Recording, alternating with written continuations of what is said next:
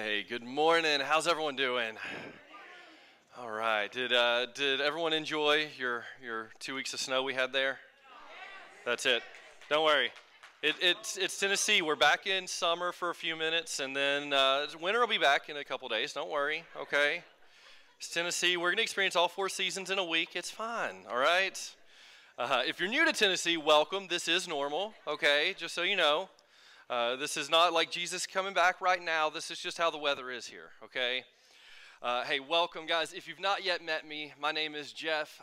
My beautiful wife and I, we are the youth pastors here at Grace. And I also get the privilege of serving on this teaching team where I get to bring a message about once a month. And today, we'll be in the book of 1 Kings. So if you have a Bible with you or your Bible journal, go ahead. We're going to be in chapter 14 today. I can't tell you how excited I am to be in the book of Kings. Maybe it's just me. Maybe I'm just like a history nerd. But it's really cool to study through Kings and watch as the mantle is passed. And you actually get to see the full history of Israel and what all happened take place right before your eyes. It's amazing. It's such a good study. There's a lot for us to learn. I believe that every word of Scripture is inspired by God. And so there's something for us to take away. There's something to affect us personally. And so I think that's why it's so important to be in the Word of God. Before we dive in today, I have a praise report, which I think, by the way, as Christians, we should spend a little more time doing. We should spend a little more time praising God, right? Yeah. Sometimes our prayers sound more like a wish list than a praise report. But in reality, I think we need to take that time to remember what God has done and what God is doing, right? About a month ago, maybe a little longer, I'm not great with time. Y'all figured that out. But at some point in the recent past, Pastor Dennis had a carbon monoxide scare at his house. They were asleep, and their detectors start blaring, just screaming, leave the house. And so they do so, and they end up having some issues. And he came back, and he was telling us about it. And so Jessica and I have lived in the same house, 13 years? Yeah, that sounds like a number.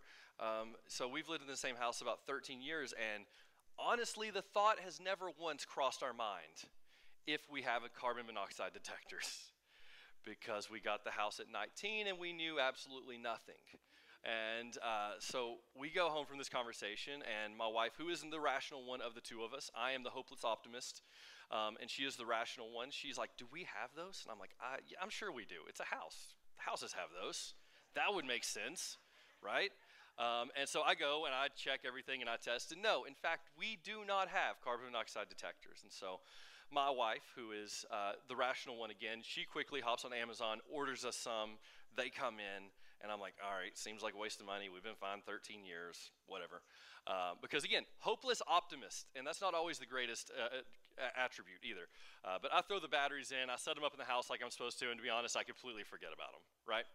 So fast forward to this week. This week, we got hit with a nasty stomach bug. It's made its ways around. If you haven't experienced it yet, I'm sorry. You're going to, most likely. Our household just got hit with this nasty stomach bug. And Sunday day, it hit Shep, which he's our little 3-year-old, and it hit him brutally. And Jessica spent almost all day with him, taking care of him, cleaning up after him. And so Sunday night, I said, you know what, I'll take him. Me and Shep will sleep in here on the couch because he's not getting any sleep. And so I'll hang out with him. We'll just not sleep together. And you guys go get some rest. And so she does so, and I keep Shep on the couch. And somewhere around 3, 4 a.m., he finally falls asleep. And so I lay down with him. And we're just sleeping on the couch, and it couldn't be 2 hours later, 3 hours later, I hear this blaring alarm going off in my house. Now, 3 hours sleep, Jeff, was just looking for what he needed to smash to make it stop. Because I was ready to go back to sleep. What I found is as I walked through our house is that it was our carbon monoxide detector. And again, hopeless optimist Jeff doesn't go, we have a gas leak. He goes, this piece of junk is broken. However, my wife, the rational one, once again, is like, no, we need to get out of the house and do something. I'm like, I want to go back to sleep. Can we do that? We'll worry about it in the morning. Now, if you're not familiar with a carbon monoxide leak or gas leak, it's known as the silent killer. I didn't know this. What will happen is you'll have a leak and you'll never know. There's nothing really recognizable about it. It doesn't have a smell, it doesn't have a taste. It's literally you'll have a leak in your house, you'll go to sleep and you'll never wake up. It's called the silent killer. And I didn't know that. So going back to sleep was not an option, unfortunately. And so we go out to the car, we call the fire department, and they come, and we do, in fact, have a gas leak. And what I want to say for a moment as we think about that is, like, on one hand, there's a lot of people that would say, wow, you got really lucky. You see, but I don't believe in luck.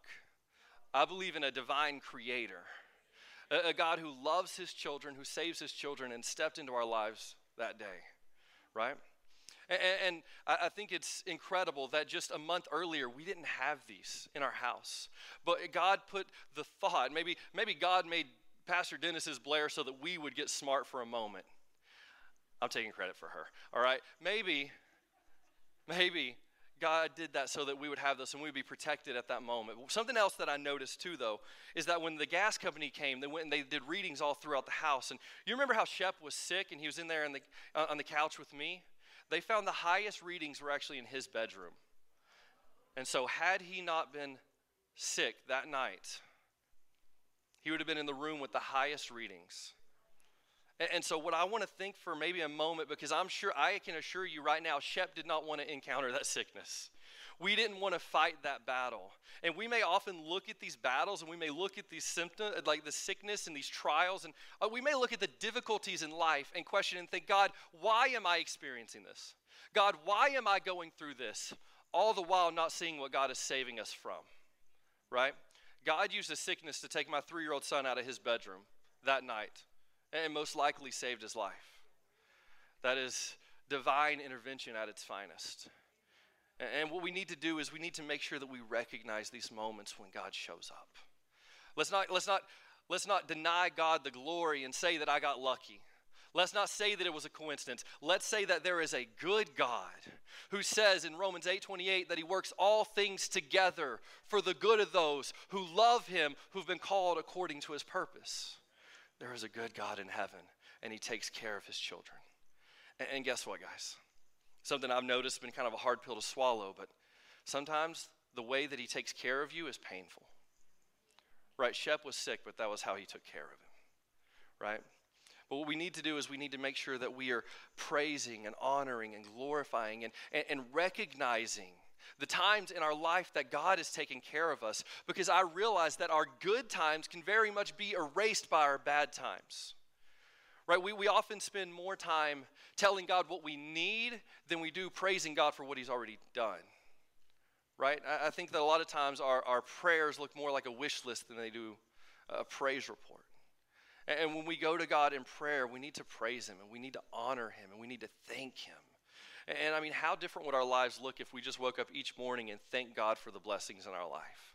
God, thank you for this roof over my head. God, thank you for my family. God, thank you for my job. God, thank you for saving me and what could have been a nasty traffic accident last week. God, thank you, right?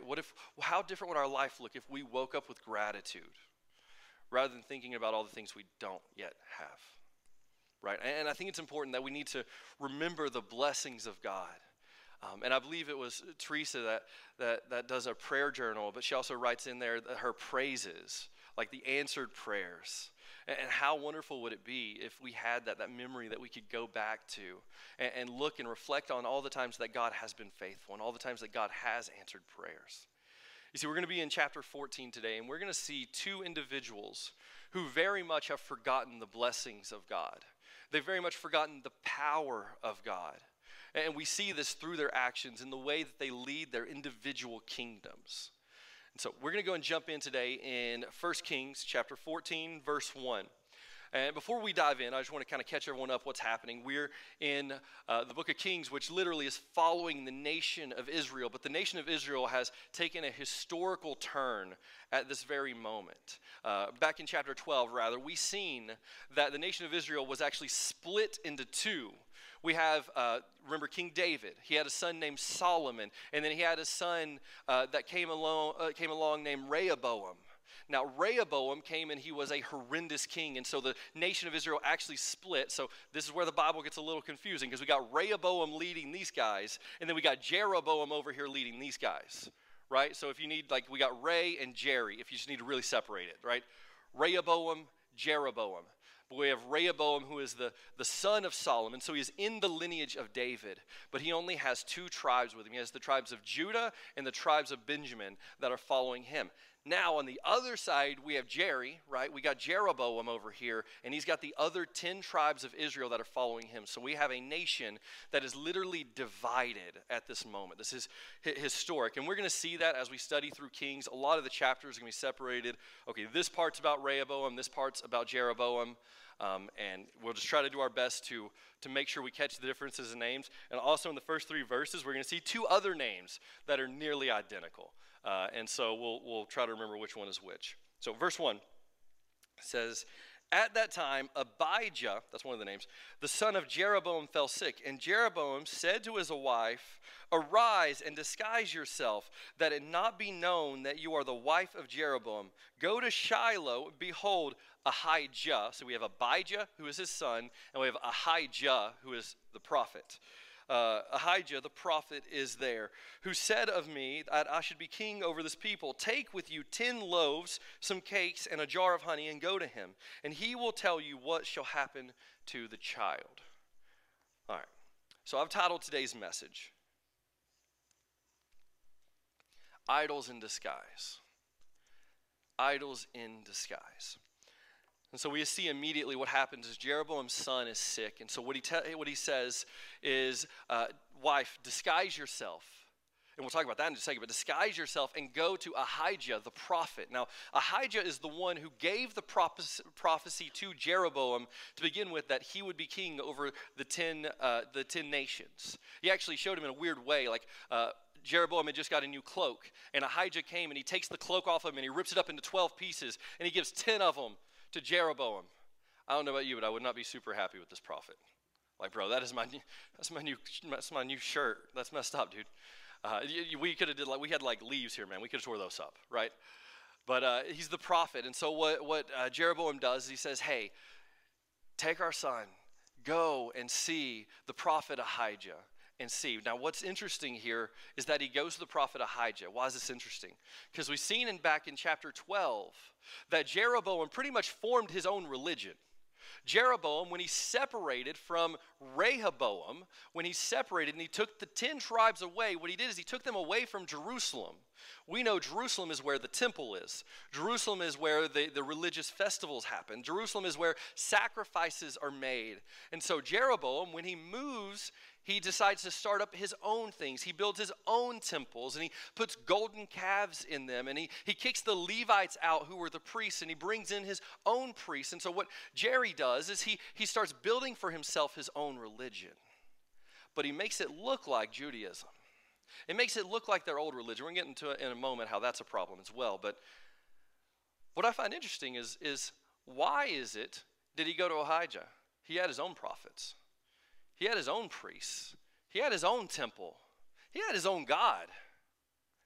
You see, I believe what happened is when the rubber meets the road and things get serious, he recognized that his religion was shallow. His temples were nothing more than empty buildings. And whenever he truly needed something done, he needed the God of glory and not some fake, false, made-up God. Right? I think we see this a lot in our culture today.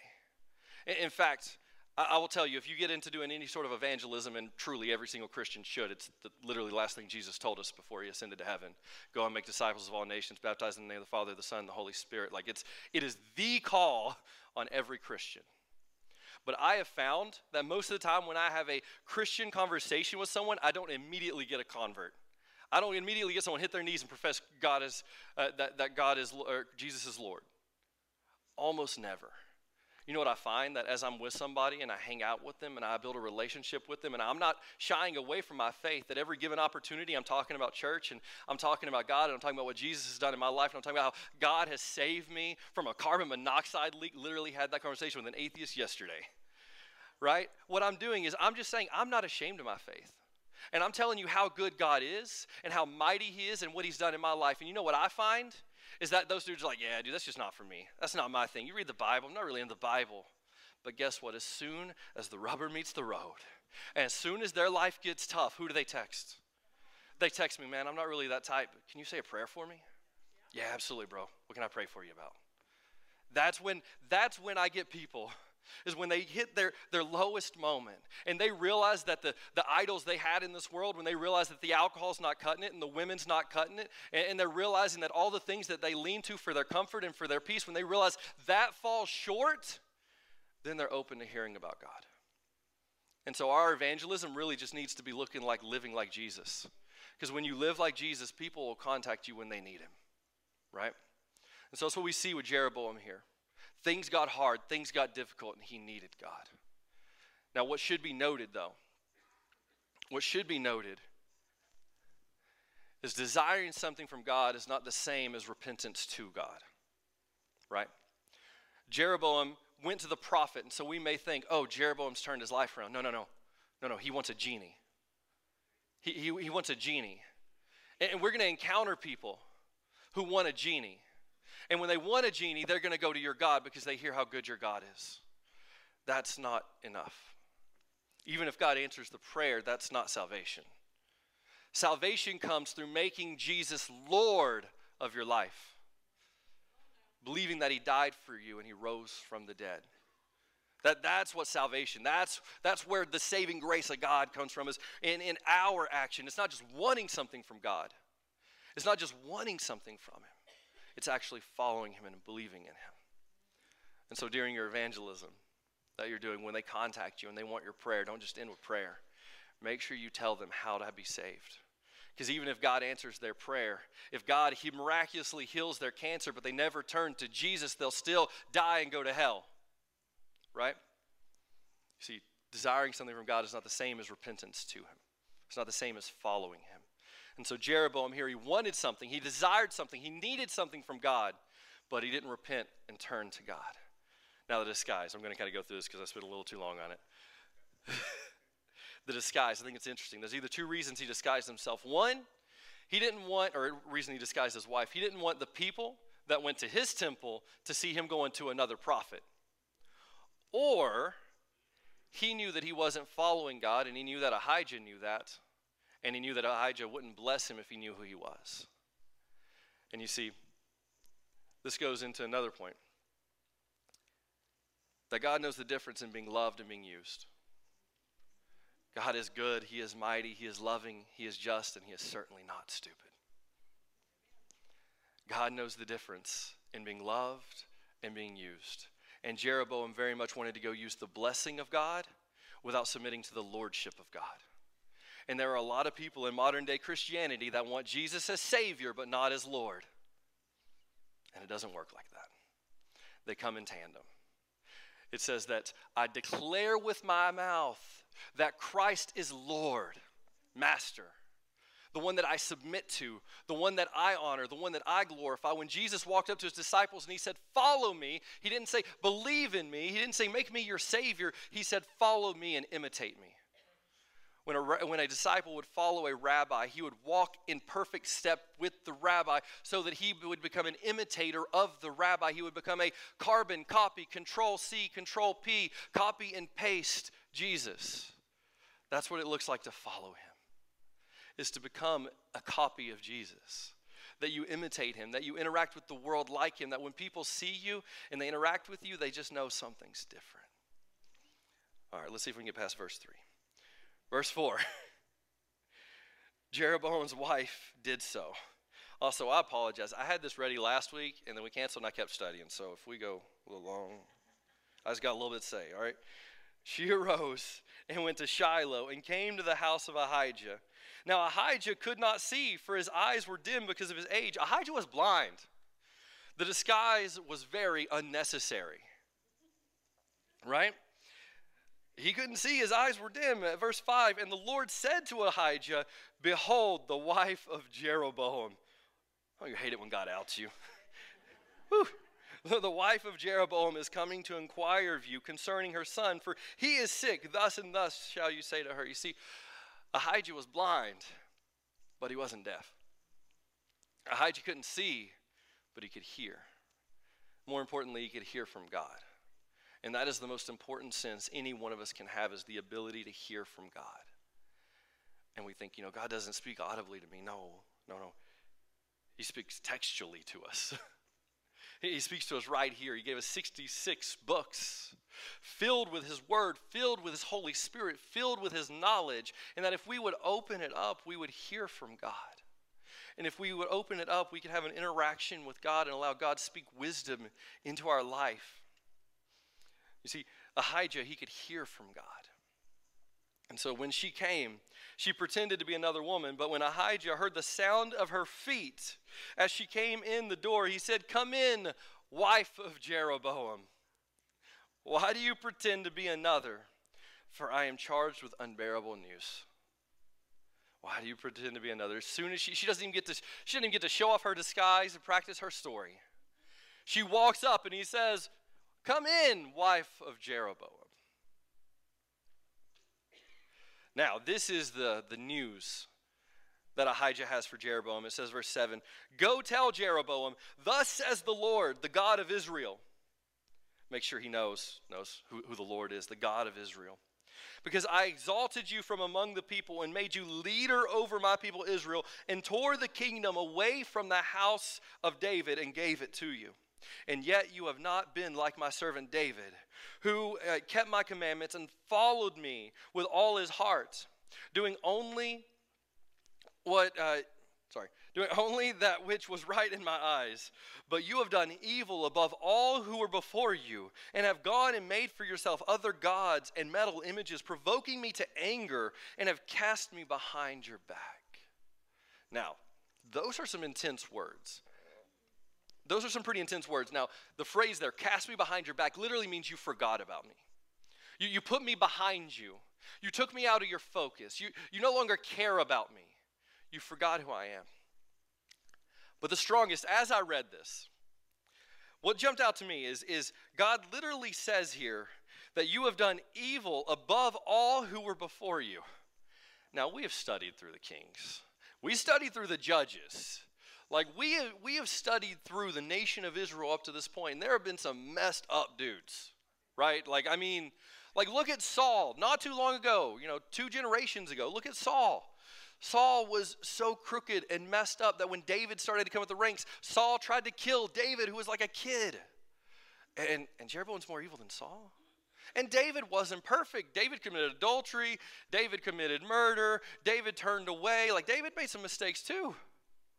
And Solomon had 700 wives, 300 concubines, all the treasures, built idols all over the place, and Jeroboam is more evil? In fact, this is actually going to be a running thing. We're going to see Israel charged with the sin of Jeroboam throughout Scripture. And I got to thinking about that, what made Jeroboam different? And I truly think that it's a sin called apostasy, the sin of false teaching. Because what we see in chapter 12, what Jeroboam does is he masks his idols. He disguised his idols to look like the people were serving the God of Israel. You see, what he did is when he took the people out, he built temples in Bethel and in Dan, and he built a counterfeit Holy of Holies. And on the counterfeit Holy of Holies, rather than having 2 angels, he put 2 golden calves. And he had these temples that they would go sacrifice to. And instead of having the priests from Levi like God commanded, he kicked the Levites out and he said, anyone who wants to be a priest can be a priest. And then he had the festivals that were nearly identical to the festivals in Jerusalem. He just had them on different days. And so what he did is he basically convinced his nation they were following God, when in reality, they were following a God that he called Yahweh. They were following a false God. And the reason this is important is because there's a lot of people in America doing that today. You can get on any social media platform and you will find someone cherry-picking verses out of the Bible to fit their agenda. And listen, I don't care what you name your false god. If it's not the Jesus of the Bible, you will not be saved. You can name your idol Jesus, and you can make it look like Christianity, but if it's not the God of the pages of the Bible, you will not be saved.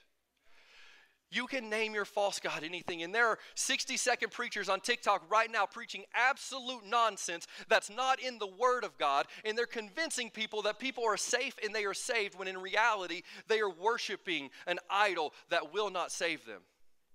The only cure for you and I is to open up the Word of God. And I say that because studies say that over 78% of Christians do not open their Bible throughout the week. And so that means the majority of Christians, I'm not assuming you guys, I know we're all different here, right? This is a different kind of church. But I'm assuming the other Christians, all they know about God is what some dude on a stage tells them.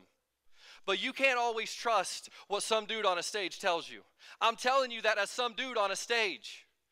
Open up the Bible, go home, read 1 Kings chapter 14 when you get home. Do your own study. Dive in, fall in love with the Word of God so that you will not be swayed by the lies of the enemy. The only way that we can avoid the false teaching, the apostasy that will lead us into hell, is by knowing the Word of God for ourselves. And over 80% of Christians are biblically illiterate. Seriously, there's a staggering majority of Christians that don't know what the difference is a book and a chapter in the Bible. And I say that as a Christian that didn't know that when I first got saved. There's no shame in that. There is shame in staying that way, but there's no shame in that. Open up the Bible, fall in love with God for yourself, not what some dude on a stage is telling you, not what some 60-second TikTok preacher is saying. Open up the Word of God, read it in context, and see what God has to say to you. Because you can think that you are saved and be damning yourself to hell. That is the sad reality, and unfortunately, it's worse in the South than anywhere else. Because there's a lot of people in the South that believe that being conservative makes them go straight to heaven. There's a lot of people in the South that have a grandpa who's a preacher, and they think they're saved. No. Jesus said, you follow me. It doesn't matter what your family member did. It doesn't matter where you live. It doesn't even really matter what you believe. It matters if you're following Jesus. And we can also say it matters if you're imitating Jesus. That's what following means. We sometimes think following, like he in a car, we right behind him, we doing 30 with him, right? No. Imitating, looking like him. When people encounter us, we should look different than the rest of the world. That's what it means to follow Jesus. And if that truly happened, we have a lot less atheists that could claim hypocrisy as their reason for not believing, right? All right, let's keep going. We were in this Bible somewhere. Chapter 10. Therefore, behold, I will bring harm upon the house of Jeroboam. This is, again, what Ahijah is saying to the wife of Jeroboam to return the message to Jeroboam, that I will bring harm upon the house of Jeroboam, and will cut off from Jeroboam every male, both bond and free in Israel, and will burn up the house of Jeroboam as a man burns up dung until it is all gone. What a picture. Anyone belonging to Jeroboam who dies in the city, the dogs shall eat. And anyone who dies in the open country, the birds of the heavens shall eat, for the Lord has spoken it. This, by the way, would have been a great shame of a family that they did not have a proper burial, proper family that would take care of them. Verse 12, arise therefore, go to your house. When your feet enter the city, the child shall die. And all Israel shall mourn for him and bury him. Listen to this. For he only of Jeroboam shall come to the grave, because in him there was found something pleasing to the Lord, the God of Israel, in the house of Jeroboam. The only pleasing thing that God could find in the house of Jeroboam was the son, Abijah, who was sick and that God would remove. And we would say, wow, how unfair. When in reality, what we see is God showing grace and mercy.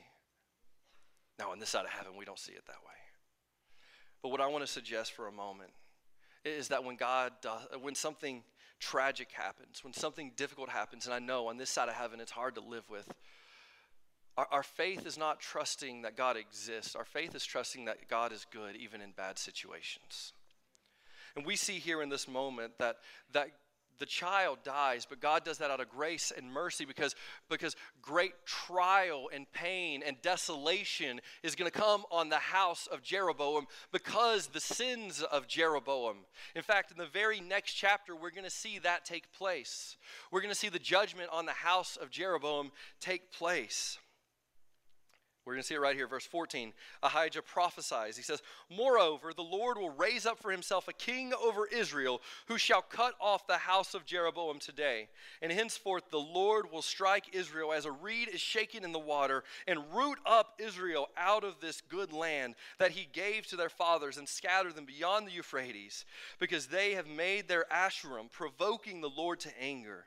And he will give Israel up because of the sins of Jeroboam, which he sinned and made Israel to sin." You see, Jeroboam caused Israel to sin. And we would think, wow, God, that is really harsh, that you would bring this hurt and pain on a family, on Jeroboam. Why would you do that? Because God loves his people. And Jeroboam was leading his people into sin. Jeroboam was leading his people into unrighteousness. Jeroboam was leading his people away from God. And so God says, I love my people so much that I'm going to have to handle this. And so even in our difficult times, let us know that Romans 8:28, like I stated at the beginning, God works all things together for the good of those who love him, who've been called according to his purpose. Not that all things are good. Don't mistake that. He says that he works all things together. So the good, the bad, the ugly, the painful, the tragic, he works them together for his good. And we see this take place in the very next chapter. We're going to see the son of Jeroboam. He's going to come up and he's going to be king for just 2 years before he is assassinated. And the house of Jeroboam is completely wiped out off the face of the map. And so maybe just let that be a reminder that God says what he means and he means what he says. Right? A lot of people play with Scripture. A lot of people play with the commands of God. And yes, God is grace-filled, and yes, God is loving, and God is just. But a lot of people, they'll use the worldly scenarios around them to justify their sin and ignore what God has to say in the matter. But God, he is loving, but he is also just. He is also just. And it doesn't matter how good a person we are, if we are not in Jesus, we will be judged by our righteousness. And the Word of God says that our righteousness are like filthy rags before God. One day we'll breathe our last breath here, and we'll breathe our first breath in front of God. And he will look at us and he will judge us for what we have done or for what his son did. And if he looks at us and judges us based on our good works, he will say, "Depart from me, you worker of iniquity, for I never knew you." But if he looks at us and we believe in Jesus, we are covered by the blood of Jesus, we follow Jesus, well done, my good and faithful servant. All right, so from here it would jump over and it's going to kind of start studying about Rehoboam. I'm going to save us a few verses here because Rehoboam's story is almost identical to Jeroboam. Rehoboam does the exact same things. Now, Rehoboam is of the lineage of David. He is the rightful king, the son of Solomon.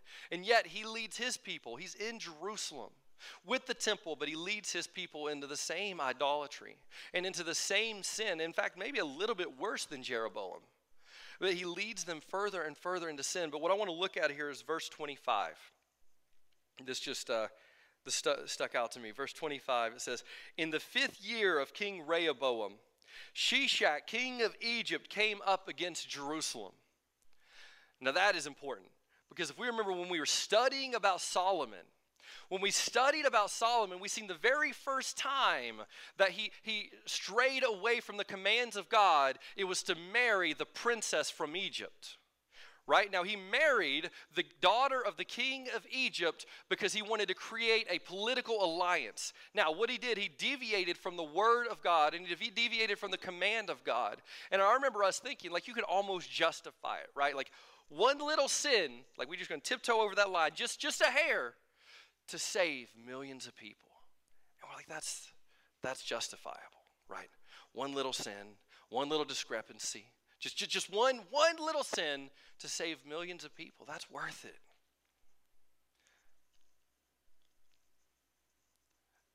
That human work, that human solution, there's our word, that human solution did not last one generation. You see, that was the stepping stone that led Solomon into all the sin of his life, right? The very first thing he did was marry the daughter of the king of Egypt. And next thing we know, he has 700 wives, 300 concubines, temples to idols all over the place. And it started right here. And then we see less than one generation away from Solomon, it fails. Less than one generation away from Solomon, the king of Egypt turns on, not on Israel, not on the 10 tribes. No, he turns on the 2 tribes in Jerusalem. You see, we often try to work things out ourselves, and we think that we have a better solution than God. And we think that our way is going to be better, and our way is going to be the better solution because I thought it up, and this is how everyone else is doing it, and this is the best way, and it's for the greater good. What's one little sin if it gets my family this? And what's one little mistake? What's one little text? Like, what's one little dotted line if it brings my family more financial gain, right? Like, what's one little sin in the whole grand scheme of everything? Well, we find what happens is one little sin often leads to another little sin and another little sin until those sins are so big and so consuming that your life doesn't look anywhere near like what it did. And we also find that sin is never the solution. A sinful solution, an ungodly solution will never last. Just like we see here, that treaty, it never lasts. The only solution that lasts is a godly solution.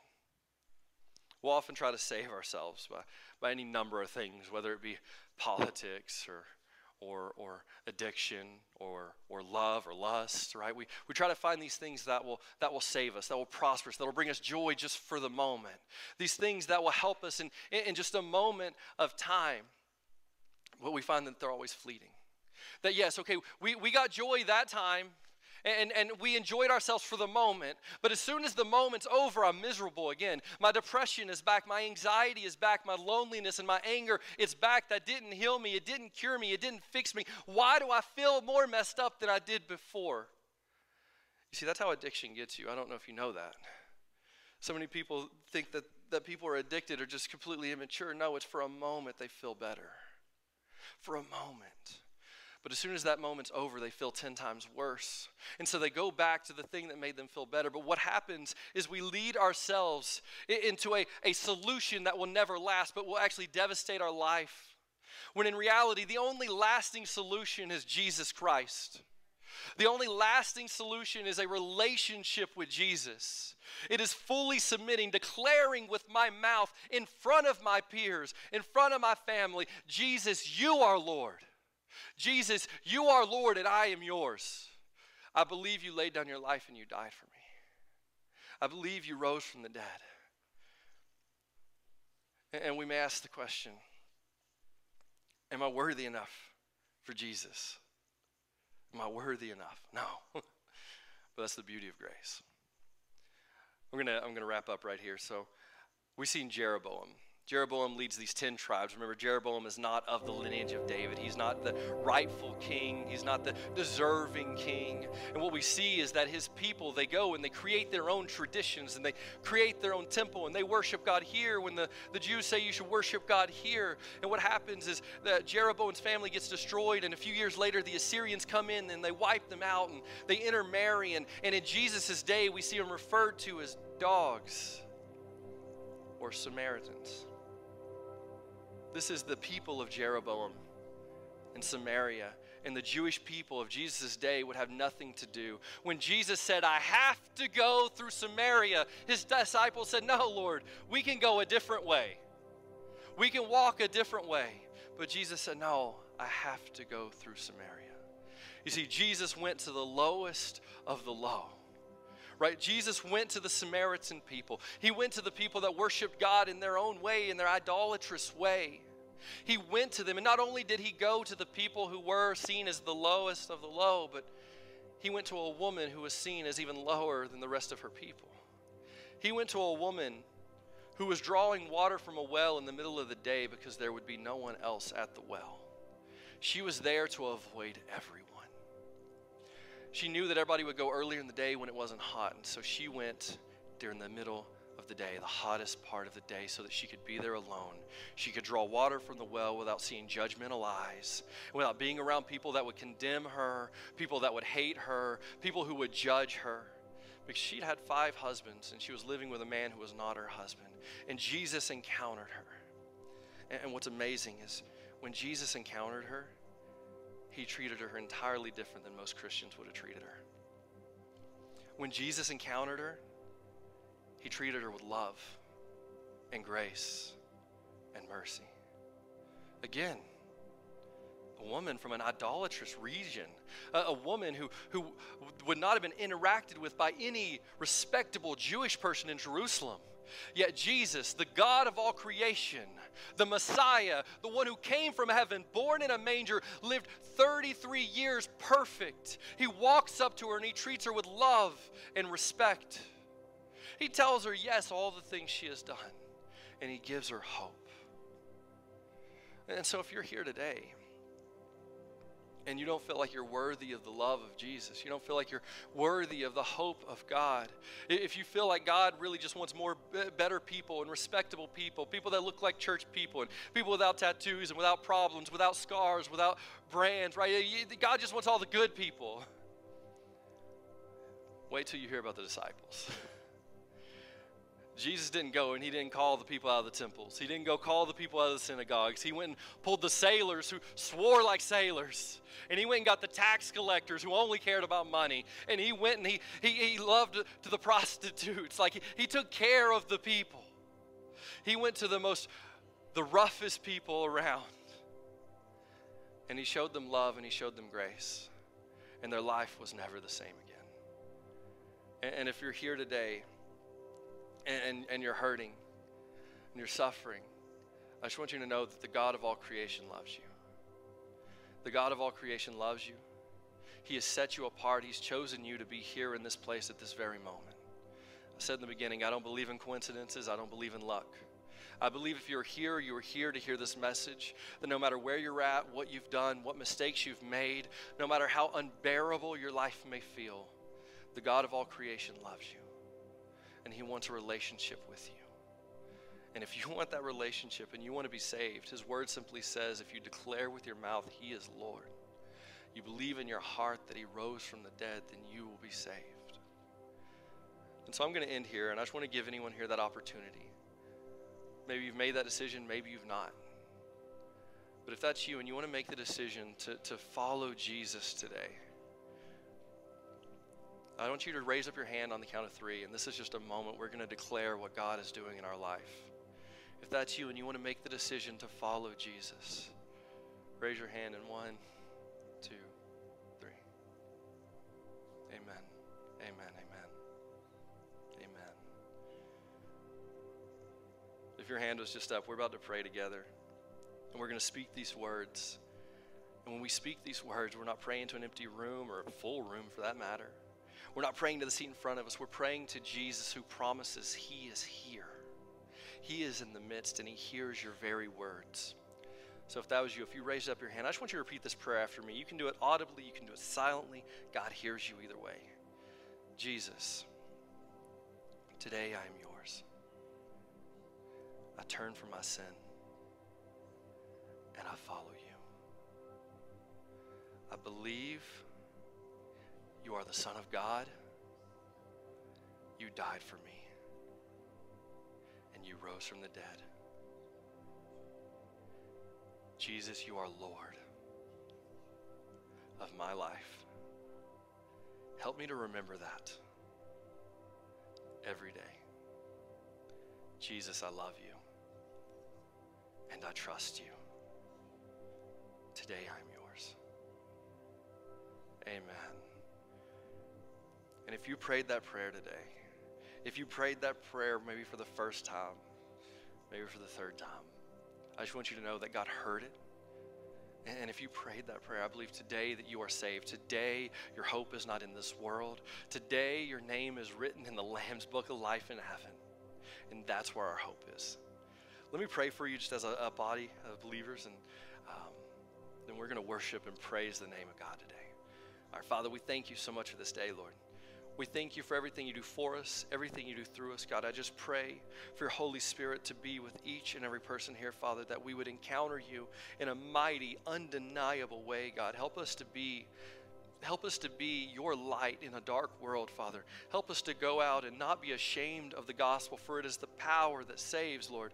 I pray that you would be with each and every one of us, that we would go out and we would just shine your light to the world, Father. Help us to be a reflection of you today, Lord. God, we love you and we trust you. In Jesus' name, amen.